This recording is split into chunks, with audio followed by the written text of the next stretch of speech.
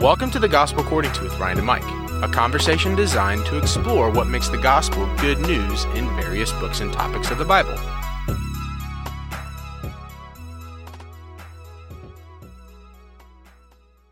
So as we get into Isaiah 47 and 48, we need to again remember that we have multiple players at work in this grand narrative of Isaiah 40 through 55.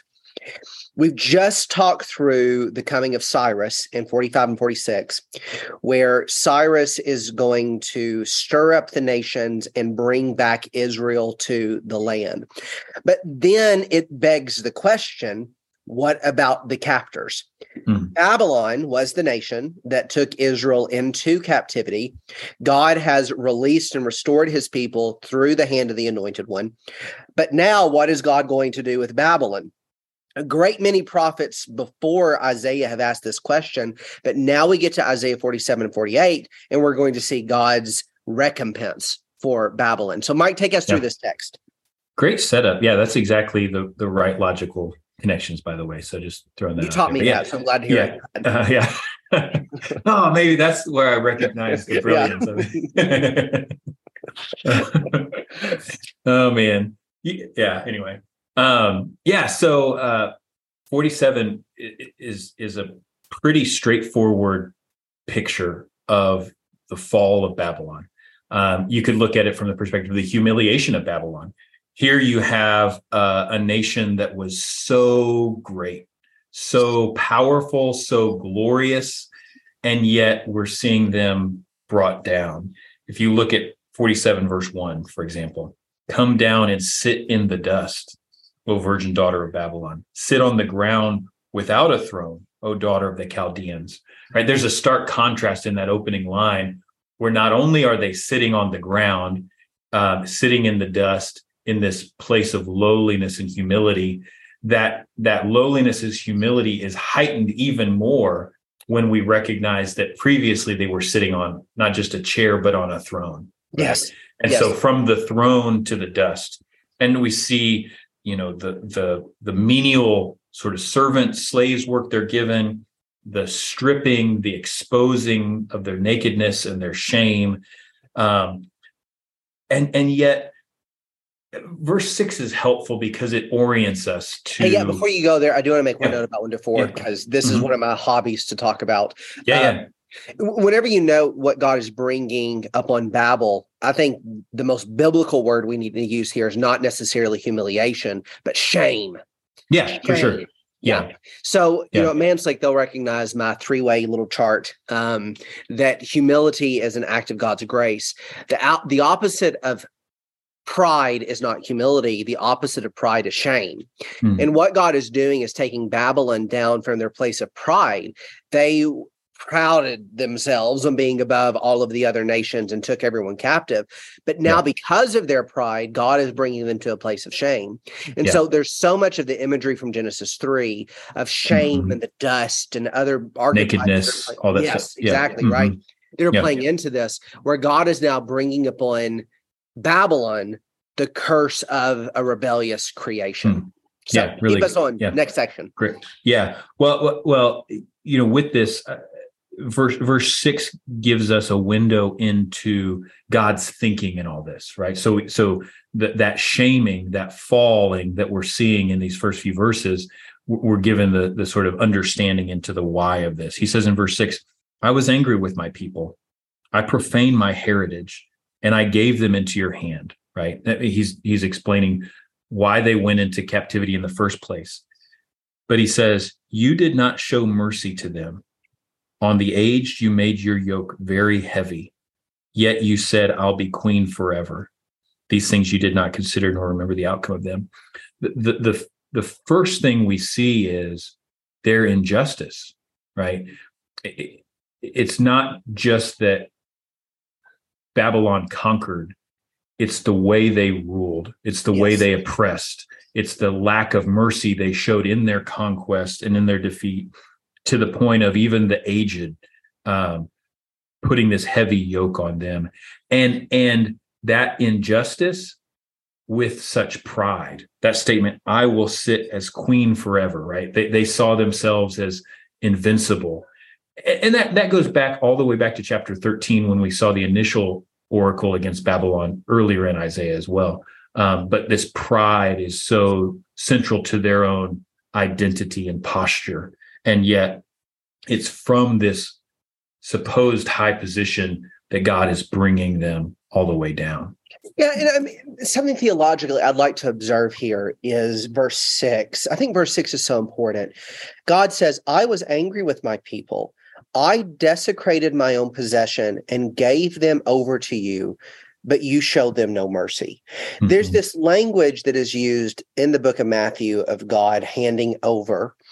And this is the similar idea here of God giving up his people. Mm-hmm.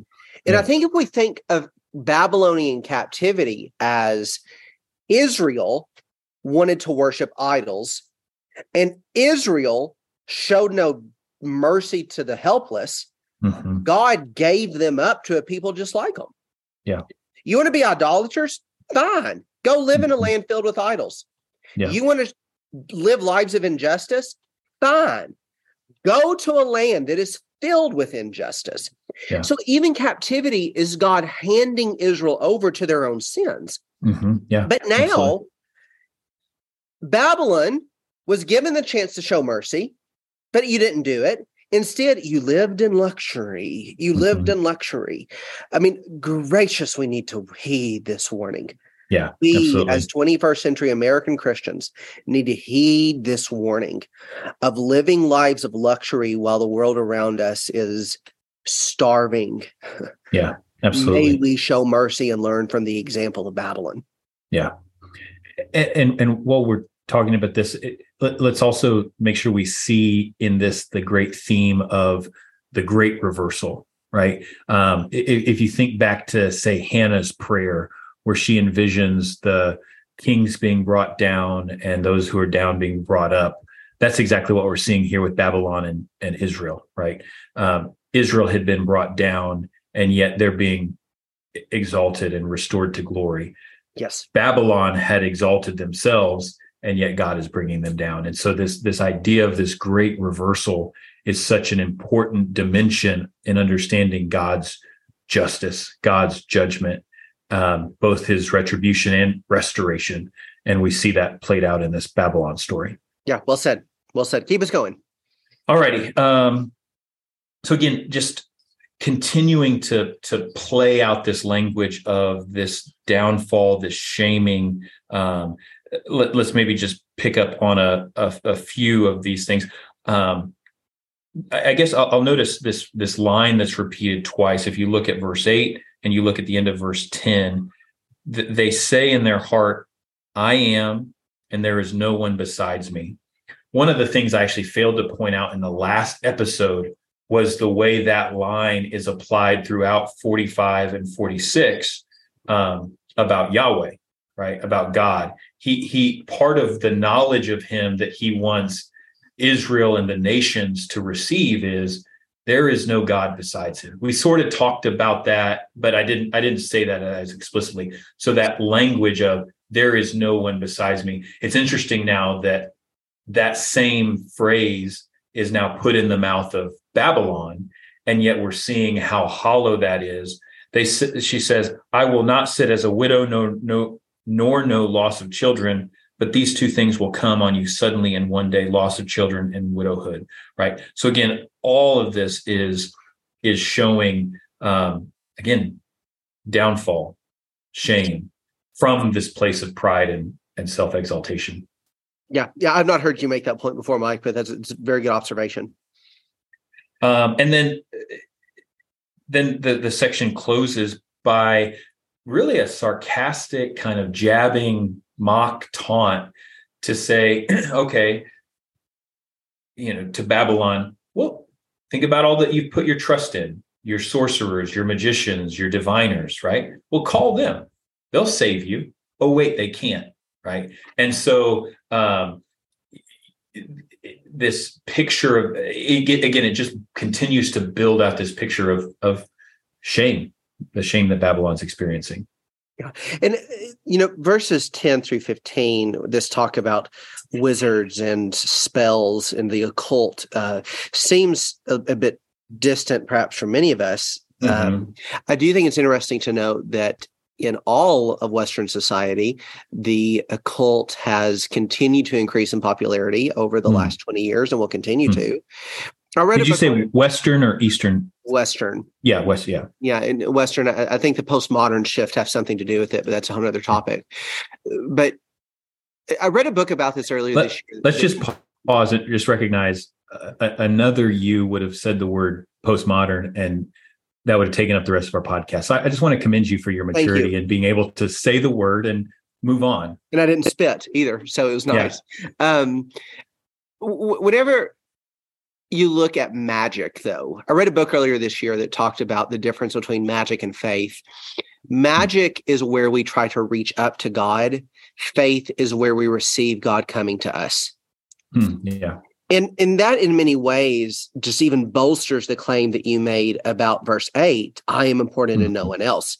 Babylon is trying to take divine qualities upon herself, whereas the faithful are going to receive God's coming to us.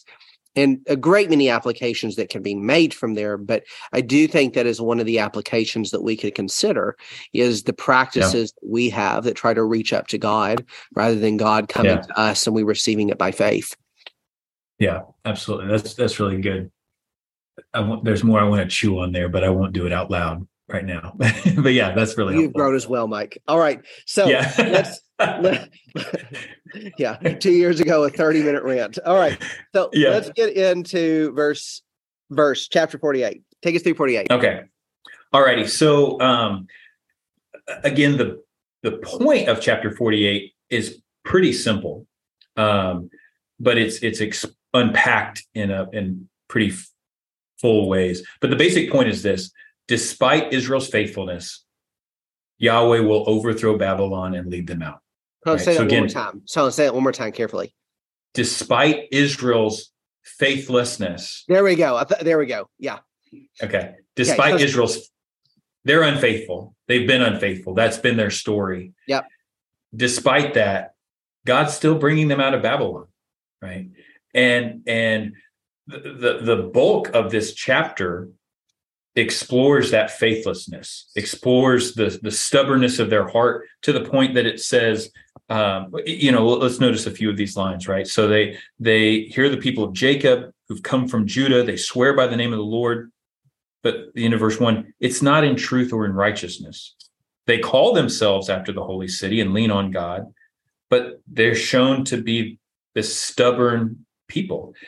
So stubborn that, he describes it as their neck is an iron sinew, their forehead is bronze. And so because of this, God's spoken in a way so that they would know whether he's talking about the things he said through the prophets in the past or the things that he says even now, right, responding to the stubborn. He says things in advance so that they will know no idol told them this, but that it's God.